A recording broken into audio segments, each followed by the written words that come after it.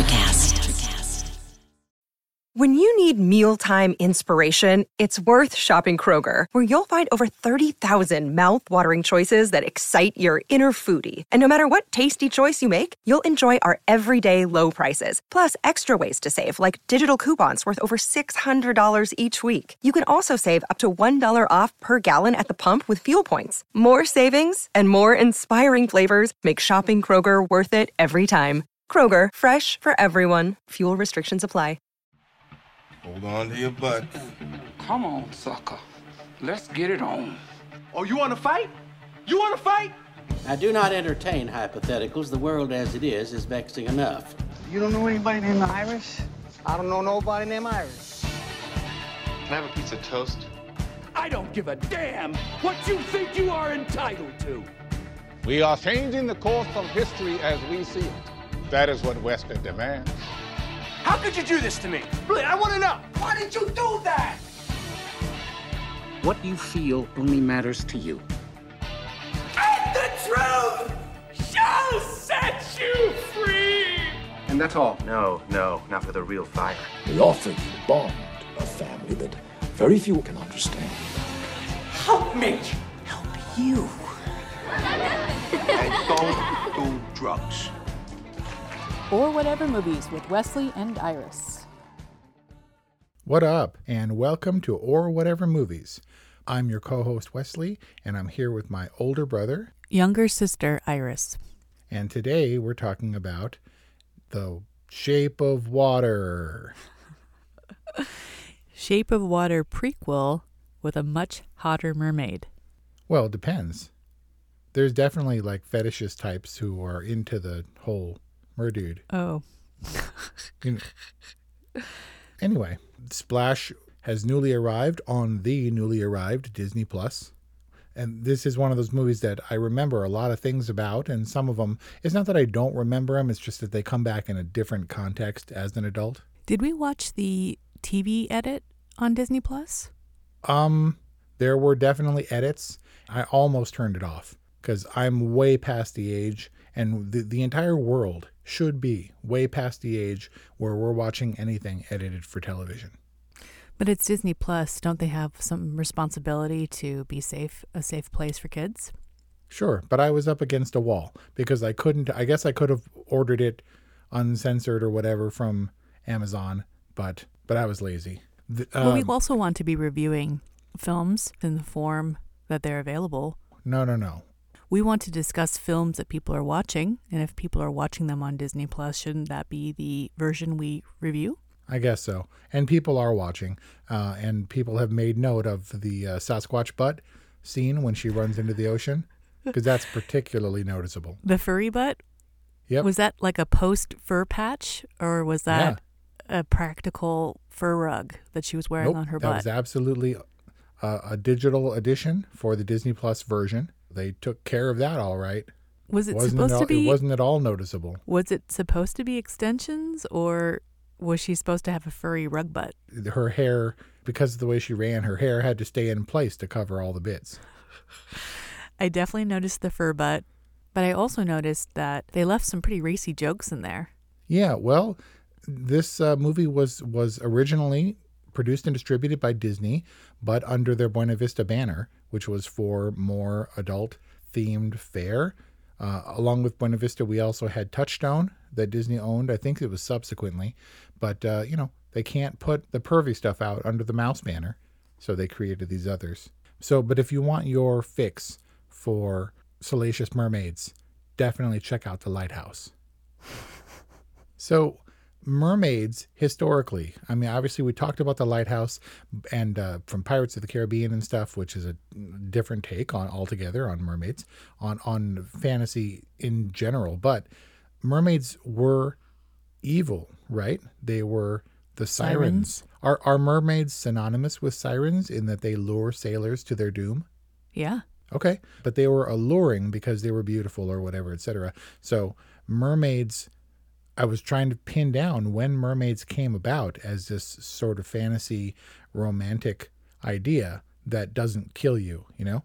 So I was looking at mermaid movies and trying to find out where Splash, if it was derivative or what was the case. And actually, it's pretty early in the first mermaid. It may be the first lighthearted sort of take on the mermaid for a feature-length movie ever, because there was Tarzan and the Mermaids, 1948, can hardly be taken seriously, but the main plot was Tarzan falling in love with a mermaid who was forced into marriage with some evil king, leader kind of guy, and Tarzan saving her.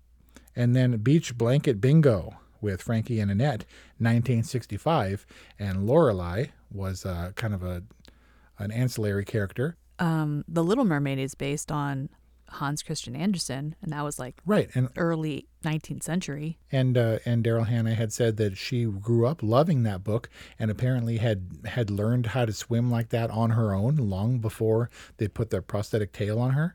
So she was pretty good in her swimming scenes because she had safety divers and things all around her. Because she could swim so effectively with that tail and was used to it, she would outpace her safety team. Well, she's also like 7 feet tall. Yeah, and she has some of the longest legs in Hollywood. That was kind of her claim to fame. I feel like legs were a big thing in the 90s where dudes would be like, legs up to her neck. But I don't think anyone says that anymore. Tarzan and the Mermaids, 1948. Beach Blanket Bingo, 1965. And that's really it. I defy you to find another mermaid. I mean, does the Incredible Mr. Limpet count? That's a fish. Yeah, he's a fish man. I don't think that counts. Okay. So basically you're just saying there hadn't been a mermaid comedy. Hadn't been a mermaid comedy. You know what was hilarious? When he said, where are we? We're like Madison and 140. She's like, Madison, I like that. And he's like, nobody's named Madison. Yeah. And I was like, everybody is named Madison in 2000. Maybe because as a direct result of this movie. You think so? Supposedly the name skyrocketed in popularity after this. Well, she is a very sweet, very endearing character. Yeah. But I felt like Britney Spears kind of ushered in the movement or whatever of geographical names. How so? Like after Britney Spears, it was like Paris and Madison and Germania. I don't know. Yeah, but Britney Spears doesn't have that kind of name. Well, Britain. Oh, man. Let's just say that Britney Spears was so far away from Britain in my mind, I never made that connection. So this movie was a big hit, and Tom Hanks and Daryl Hannah were also big hits. This was kind of an introducing for Daryl Hannah, right? Not Tom Hanks, though. Well, Tom Hanks, when he went on Merv Griffin to promote this movie, he said, so, your first film. And Tom Hanks kind of nodded it off. He did have one before this, but Daryl Hannah was in Blade Runner, which was definitely before this. But she was only 23 at this point, and Tom Hanks was a little bit older. He was in his late 20s. But yeah, both big roles for them, for sure. Their characters kind of have an 80s sensibility where they're kind of silly and cartoonish. But even so, Tom Hanks was really great. He was very Tom Hanks. And Daryl Hannah had less to work with, perhaps, in her character. She really leaned into the whole innocent alien mermaid thing. But they were both just so sweet and endearing. It was like their characters kind of held up better than the comedy. The comedy felt very, very dated. So Tom Hanks, given that this was one of his early roles, he certainly wasn't the presence in Hollywood that he is now. But even then, he was calm and cool and funny and quick and bright. And it seems like you said, Tom Hanks was just kind of always his own star, even while it was in the making. He definitely stands out. And it's not like you watch this movie and say, oh, he's working on his craft and one day he'll get there. He's pretty much already there for what he's got to work with, right? He could stand up right alongside John Candy, who was known from comedy and from SCTV and stuff, and he can easily hold his own. Definitely. In his scenes with John Candy, he went toe-to-toe. His comedy and delivery was just as big, just as effusive, just as fun. I felt like there was some ad-libbing going on in there. It was really, really quite delightful. Yeah, you can always tell when people are really good at what they do, especially at comedy, which is really hard. John Candy, no slouch. So we had that scene where Freddie berates Alan in his office after he finds out that Madison is a mermaid and says, I'll never be that happy. And obviously we know what happens, and we lose John Candy at a pretty early age, and it was kind of sad. So his character was kind of tinged with sadness for me. Just obviously he's the comic relief and definitely not a family-friendly character. You mean with the penthouse? Yeah. Picking up broads at the bar? Broads. So, and all the coins and stuff, dropping the coins. But even as a little kid, it seemed like he was destined, to never change. But he was carrying, and obviously I was watching for all the stuff and like, okay, how is Disney going to ruin this experience for me? The Penthouse magazine covers were blurred, and I wasn't sure if they were deliberately blurred from the beginning or if they did a really good job blurring them and tracking it, on this Disney Plus version. But it does seem strange to me that this would be such an adult, a comedy with such adult themes for what is regarded kind of as a kid's movie, right? I mean, on Disney Plus. Yeah, on Disney Plus. Very kid-like humor. Slapsticky almost. And maybe very 80s in that way. The 80s, was the age of the Goonies and Stand By Me, both with Corey Feldman, but where kids could swear and smoke and all kinds of things, and adult humor was just a little bit more accepted. Yeah, it was racy, but it was innocent.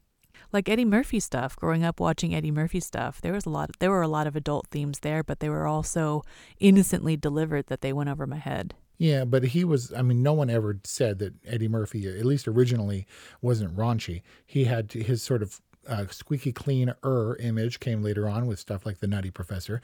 But then again, Bob Saget, host of America's Funniest Home Videos, was always super raunchy. And even Robin Williams is really dirty when he's not in like Patch Adams and stuff. His early stand-up stuff. Yeah, I feel like stand-up brings that out of them. Yeah, so maybe they just weren't toning it down for, and they released it under the Buena Vista label and stuff. But it's strange now, especially for historical stuff, to censor what they originally put out in the first place. Maybe they figure that Disney Plus is just a platform that they know that tech-savvy kids will go on and kind of choose whatever they want. And not to say that Splash in its day wasn't my first glimpse of some boob action. Or a pretty early one anyway. Well, they don't really get it on other than making out. But in context, they get it on all the time. And immediately. It's like the reason he falls in love. Yeah. Right. Which I thought was pretty shocking. She starts making out with him in the police precinct. And he's like, hi. That's her go-to, man. That's her greeting.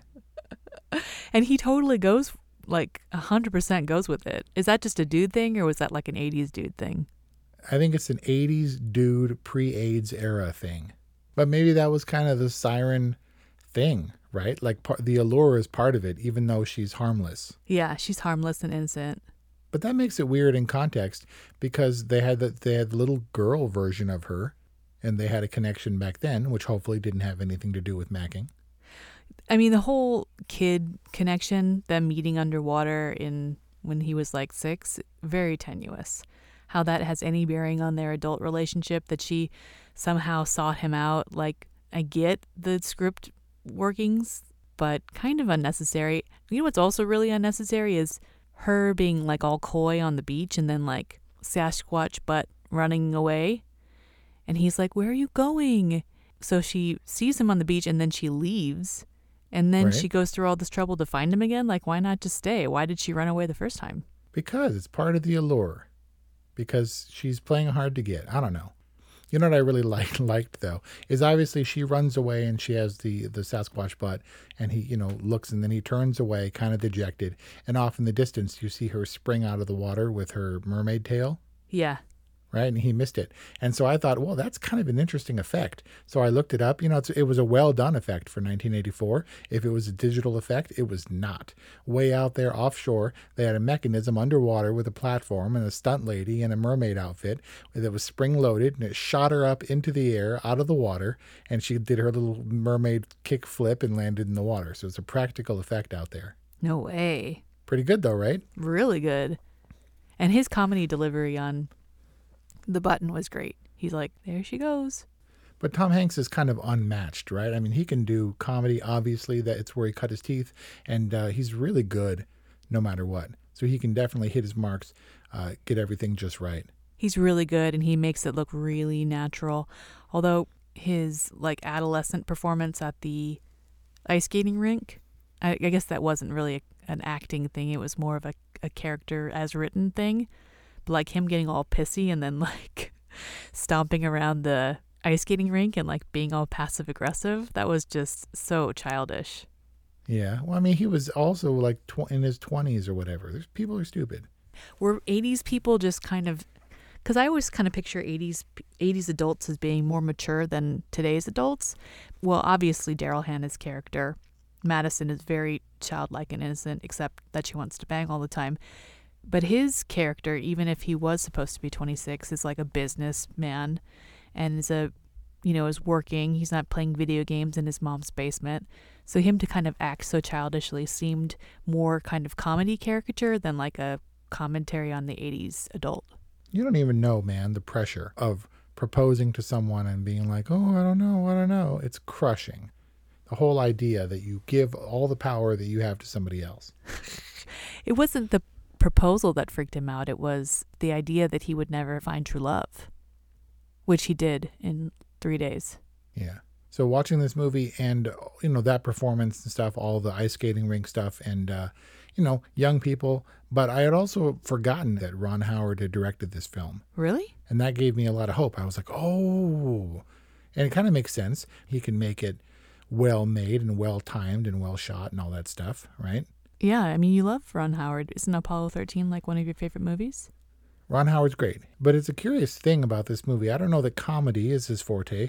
We had some pretty heavy hitters. Like you said, Daryl Hannah didn't have a lot to work with, given that she didn't really talk for the first good while and we were unraveling the mystery about her.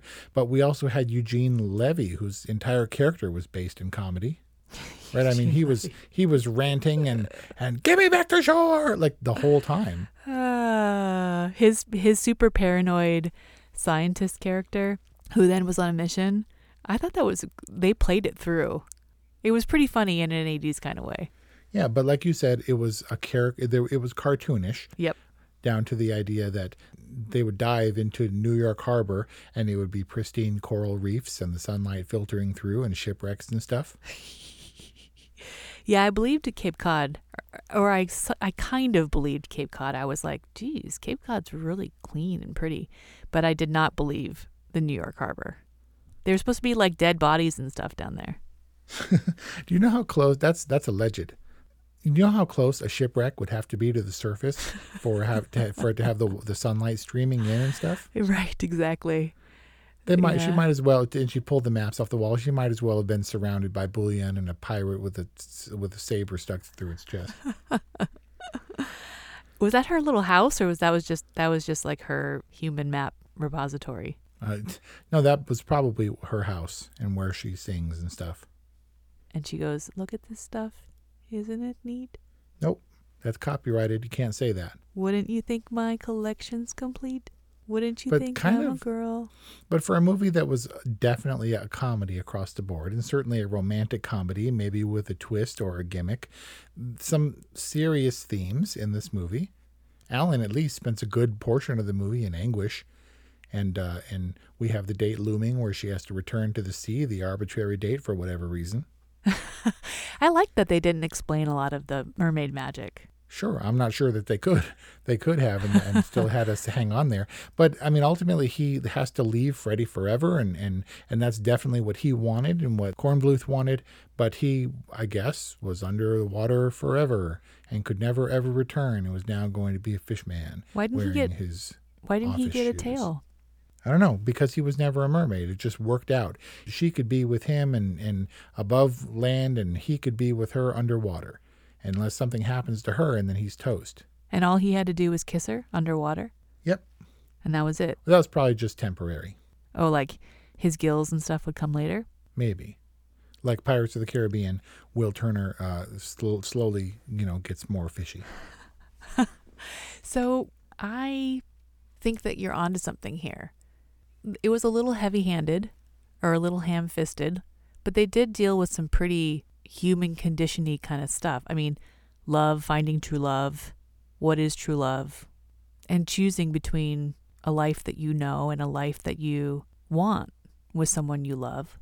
Does it pose a question to you, like, what would you have done? Well, for a guy who fell in love, with half the time the person not even talking, and then made out with a fish even after he knew she was a fish, and had to make the determination and knew that he was probably never going to see her again when she dived into the water. Still, it was kind of emotional when he makes that decision and he does that awkward, horrible jump into the water with the soaring theme or whatever. He jumped in with both feet, for lack of a better term. Aww. And so I don't know. It definitely doesn't outline how one should go about finding an enduring love. That's beyond all question, right? Well, it's not prescriptive, but it poses a very interesting question. I think it's something that people have to choose in life, to go with what they know or to go with something that they want, to go into the unknown. I believe in love. That should be a song. Do you believe in love? Do you think that there's... Yep. Yeah? How many women have I followed to someplace crazy? I mean, Indiana might as well have been underwater. Would you have gone to Indiana if there was no prospect of you ever returning to Los Angeles? No. Is believing in love going in without having to have an out? There's always the hope. Look, you can go down that road entirely, pedal to the metal, chasing the love or whatever, but that doesn't mean you follow it forever. You believe until you don't believe anymore.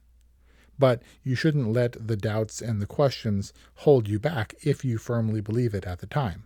But still, if you're not practical, I can't help you. You know what I loved was when he thought that them getting married would somehow nail her down in a way that she could never escape. He's like, I'm never losing you again. We have to get married now. He's a New York dude. He doesn't understand mermaid lore. I was like, yeah, because getting married is certainly going to make sure that you never act like a jerk again. Yeah. I mean, everybody they followed their heart, right? Even Kornbluth came around or whatever and was instrumental. Well, actually, no. He helped get her out. But in terms of slowing them down, slowing the army down or whatever who was chasing them, he wasn't effective at all. He tried. But everybody followed their heart and tried to do what was best. Freddie sacrificed himself so that his brother could get away and have a life that he was never going to be able to live. But come on, Freddie couldn't have tried to escape? Like Freddie just resigned himself to go fishing in the water tank? Yeah, you know what I was thinking would be better for that scene is if they had, dried Madison off and she had got her legs under her again and then kind of fat suited her or puts like big stuff around her so that they could wrap her up, and like she would play Freddie and come staggering out like holding her head and like run off together, because that would have been less suspicious than them carrying a very svelte looking Freddie who couldn't walk suspiciously in the sheet, right? And at least if everybody came staggering out of the room holding Freddie up by the arms with two legs, it might have been more believable. But, yeah, but the whole thing, she wouldn't be convincing as a Swedish scientist. But while we're talking about the lab shenanigans, why did John Candy talking about Swedish penises get them inside the building? He explained where he got the phrasing from. Right, from Penthouse. Right. But no, I guess he just made the guy laugh. I don't know. But that is a microcosmic theme for a larger discussion, which was how well this movie works. If it was going to be quote unquote serious, do you just wave your hand and dismiss all the things that are patently ridiculous because it's supposed to be funny and lighthearted? I don't know. Like you said, very serious themes, not only emotionally, but with the army getting involved and the science and the fact that they were going to cut her up to examine her. So there were some real stakes, and it definitely would have been scary for us as kids, right? I remember feeling the heft of that drama. And like I said, being emotional when he finally does that awkward leap off the pier under the helicopter, except for the fact that when he was swimming in the water, it very clearly wasn't Tom Hanks. It wasn't? No, sorry to ruin it for you. But I struggled with this movie because it seemed like an ambitious movie that was going for broke, that didn't concern itself with credibility of the story.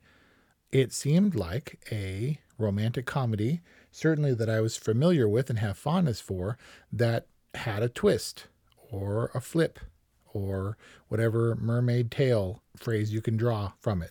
It was not a gimmick movie because it sold the whole premise, and there definitely weren't any conveniences aside from the sort of ridiculousness of them being able to escape certain situations.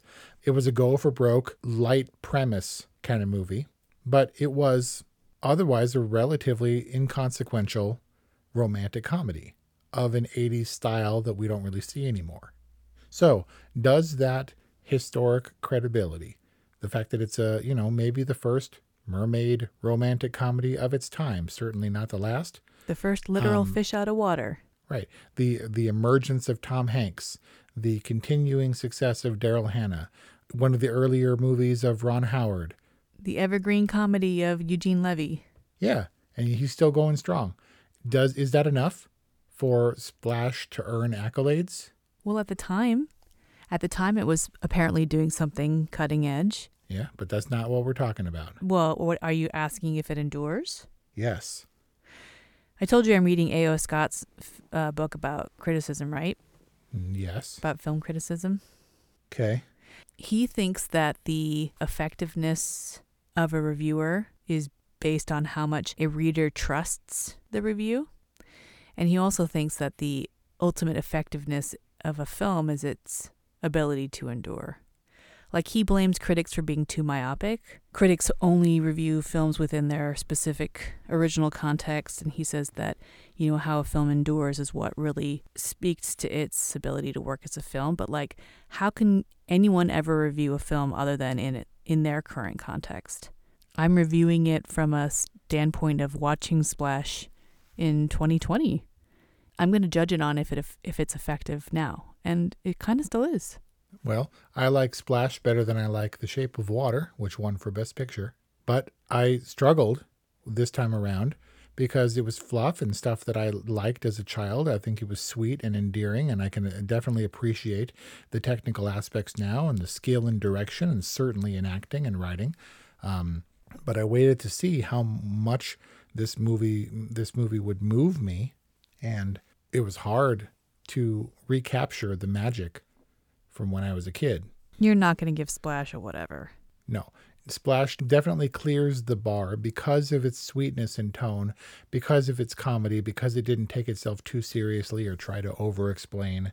And it had some real stakes. So it was just kind of a go for broke. We're all in this and we're going to suspend disbelief because we love it. But it definitely had some problems, suffered. It feels dated to me, both thematically and visually. The Freddy character was less likable because he was such a pig, and his ultimate redemption didn't really change the fact that he was a pig. Yeah, he always loved his brother. Yeah, and a lot of skill involved, but it just barely clearing the bar. Romantic comedy, even for its twist and its time. So is it a classic? I wouldn't go so far as to call Splash a classic. I think it was a nice diversion and a curiosity that it was a movie made by some real heavyweights back in the day that I have a soft spot for. If it was, wouldn't you have watched it again in the last 30 years? Yeah, that's the thing. Like, it's I wonder how to classify it. Because it's rom-com with a twist, and I've never been able to give those movies a free pass because they're sweet. No, but that's what it is. It's a rom-com classic. It's not a cinematic classic, but like as a romantic comedy, it is a classic. Okay, I can allow that, and stands as a curiosity in history because Tom Hanks never made a rom-com after that with a blonde lady in New York. Multiple times. I have a bone to pick with you. A fish bone? You have unrealistic expectations for films. Every review, you're like, was it perfect? No. Was it the best film ever? It's like, what is? And why do you put that kind of pressure on films? This is an all right movie, and it's on the lower end of all right, but I'm assuming you're giving it a good and not a boring? Yeah. But how good is good? You can't admonish me for my lack of wiggle room when I'm giving it the same credence you are. I'm not talking in terms of ultimate reviews. I'm talking about your existential expectations of films. Like, in order for them to get a film has to be like perfect. But we live in an age when perfect movies are very few and far between. No movie is perfect. No movie is perfect, but then you factor in things like watchability and context and cultural influence and memorability, quotability, the feelings that they inspire. I mean, not many people liked the Peanut Butter Falcon as much as we did, but I felt like that had everything in place, and I remember it fondly for the kind of movie that it was, which wasn't the big, if that movie cost $130 million, I would have thought, well, I'm not sure if that was what it set out to achieve. But in its very limited scope, it was hugely successful. Splash was very successful for me as a kid when I was 10 years old. I don't know so much anymore. Stop trying to defend rom-coms. My least favorite genre. Yep, mine too. No, musicals. Oh, yeah. So, there you have it. I don't think that mermaids actually eat lobsters that way. In fact, I think that they're vegetarian. But nevertheless, I still give Splash a good. And you get an all right from Wes. And that was our talk on The Shape of Water prequel, also known as 1984's Splash. Thank you for listening. We'd love to know what you think. 818-835-0473 or whatevermovies@gmail.com. Patreon patrons, we love you. Thanks for listening, and we'll see you next time. Introducing the Deep Leadership Podcast.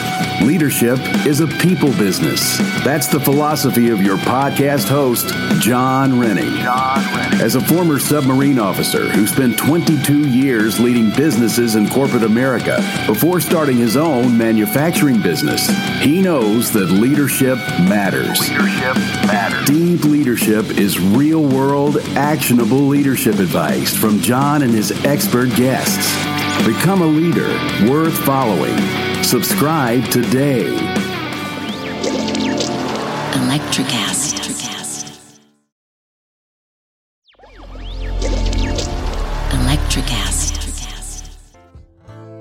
Welcome to Tuning Into Sound Wellbeing, where we harmonise your mind, body and soul. I'm Amanda, your sound therapy expert. And I'm Stephen, the curious explorer uncovering the mysteries of sound. Together we explore vibrations, frequencies and the power of sound therapy and tuning forks. Discover ancient wisdom, reduce stress and tune into a healthier life. Subscribe to Tuning Into Sound Wellbeing today. Electricast.